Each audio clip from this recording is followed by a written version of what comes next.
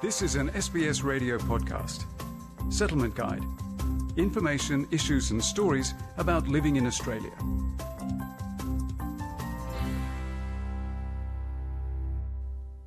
Every Australian worker has the right to a safe workplace. The law requires all employers to create a safe working environment to minimise injury and illness in the workplace.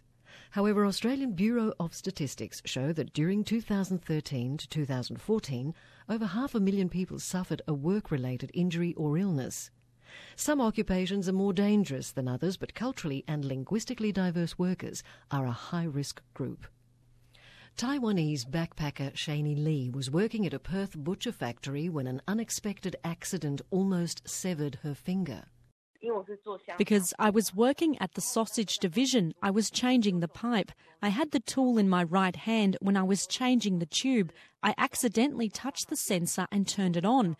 The tool I was holding flew out and landed on my finger. I didn't realise how serious it was, but after I took off my glove, I found that my flesh had almost come off. As Shani was employed through a labour hire contractor without insurance, she had to fight for her entitlements through her union as well as engage a lawyer. She has since returned to Taiwan after receiving medical treatment and 3 months of compensation for lost wages due to the injury. Shani is currently waiting for the final settlement, but her life will never be the same. After I recovered, I found that my finger is already shorter than before. Cases like these are common for temporary workers on working holiday visas, according to Tim Nelthorpe from the National Union of Workers, the NUW. He shares the story of a Taiwanese backpacker who had his 3 fingers chopped off whilst working at a meat factory. That employer only had to pay him compensation for 6 months because he's not allowed to work for that employer for longer than 6 months. He could still receive payments from WorkCover, but his visa is 1 year at possibly 2 years at best. So effectively, because he's done the injury towards the end of his visa, he's got to make a decision. Does he want to stay in Australia to fight for his common law rights to sue the company, which could be worth quite a significant amount of money, or he can choose to settle and receive a lump sum WorkCover payment, which is significantly less money. With limited English and a significant injury, the young man decided to take a lump sum payment and return to his home country, where he could be with his family and receive care. Tim Nelthorpe says when an accident happens at work, the most important initial step is to fill out an incident report. This ensures that everything is well documented for the employee to claim workers' compensation. If the worker has a significant injury or an injury that will prevent them from performing their normal duties, the employer should advise the worker to visit a doctor. That doctor can then write up a WorkCover medical certificate and a certificate of capacity which will outline what that worker can and can't do. Workers' compensation is a form of insurance payments to employees if they are injured or are sick due to their work.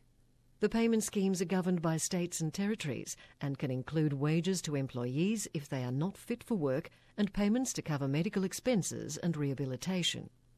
NUW's Tim Nelthorpe says an employee should then fill out a workers' compensation form.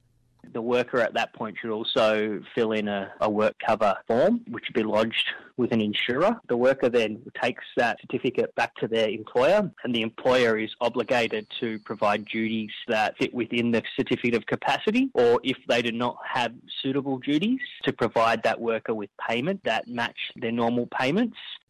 ABS data shows that of the 531,800 workers' work-related illness or injuries, most were from lifting, pushing, pulling or bending, 34%, hitting or cutting an object, 20%, falls, 13%, and repetitive movement, 9%. Some jobs are more dangerous than others. 2013 data from Safe Work Australia shows the highest injury rates occurred with labourers, transport workers and tradespeople.